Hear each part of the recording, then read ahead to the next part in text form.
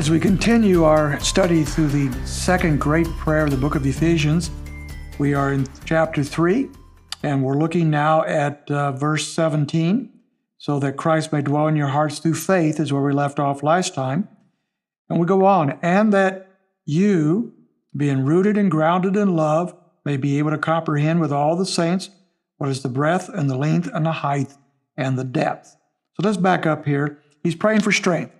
He's praying that God would grant us strength to do certain things. And one of those things is that Christ may dwell in our hearts through faith. And now he is saying that you being rooted and grounded in love. So in the basis of something, being rooted and grounded in love, he goes forth. So let's think for a moment. He gives us an architectural and an agricultural illustration. On the one hand, he wants us to be rooted. So to be rooted is the idea of having roots, obviously. If you plant a tree, you plant that tree in the ground, you put the roots there, you get the good soil, you dig the hole just right. If you do all the things that are right, that tree will flourish because it's rooted properly. On the other hand, we have the word grounded. That's the idea then of a building, a good foundation for a structure so that it stands solidly, it doesn't tip over, it doesn't blow down in the wind, it has a good grounding. So he wants us to be rooted like a good tree. He wants us to be grounded like a wonderful building, and he wants it all in love. And so the soil upon which you and I are rooted, and the soil upon which you and I are grounded is that of love.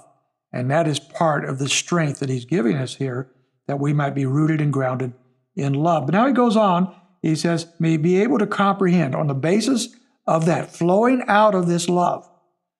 He says that you'll be able to comprehend, understand with all the saints what is the breadth and the length and the height and the depth. So part of this prayer is that we might be able to comprehend something.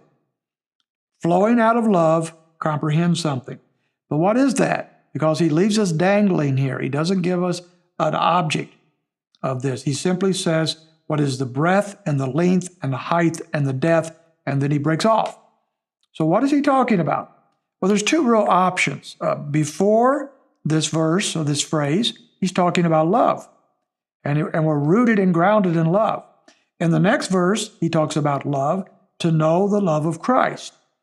And so it would seem very natural that he's talking about the very depth of the love of God. He wants us to comprehend the breadth and the length and the height and the depth of the love of Christ. To dig deeply into these things and to love him. But there also seems to be a distinction that he makes between love and whatever he's talking about here in verse 18, because the next verse he says, and to know the love of Christ. So it seems like he's separating the two, and there's something else he has in mind. So what could that be? Well, his overall subject, the thing that he's talking about, is strength. He's praying that God will grant us strength so that we can live the life that God wants us to live, which is rooted and grounded in love. So I think probably the best answer here is he wants us to understand the height and the breadth and the length and the depth of the strength of God that is available to the child of God who is walking with him in faith. And so that includes love. And as we put it together, we put the two together, he is not praying that we would have some kind of stoic, mechanical strength, kind of like a robot, kind of going through the motions of that a robot would go through, but no feelings, no emotions, no life, just mechanical. He doesn't want that for us. He wants us to have the knowledge of the strength of God that is infused with love. It flows out of love, it leads to love. And so it is a strength that is experiential, a strength that is emotional, a strength that is bathed in the love of Christ. What a wonderful thing to consider, that we would know the love of Christ in that way, that we would be so rooted and grounded in the love of Christ that we are strengthened day by day, moment by moment, simply because we know and we believe that he loves us, that he saved us on the basis of his love, that he lives in us on the basis of his love, that he leads us forth on the basis of his love forever we will be surrounded by his love. If we know that, if we believe that, if that's our life, then we will be strengthened.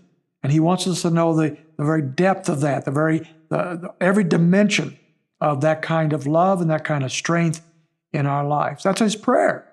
That's his prayer for you and I. And therefore, we will have a wonderful day of the Lord in the Lord when we know of his wonderful love for us. We will finish up the next part of this prayer tomorrow. We'll see you then.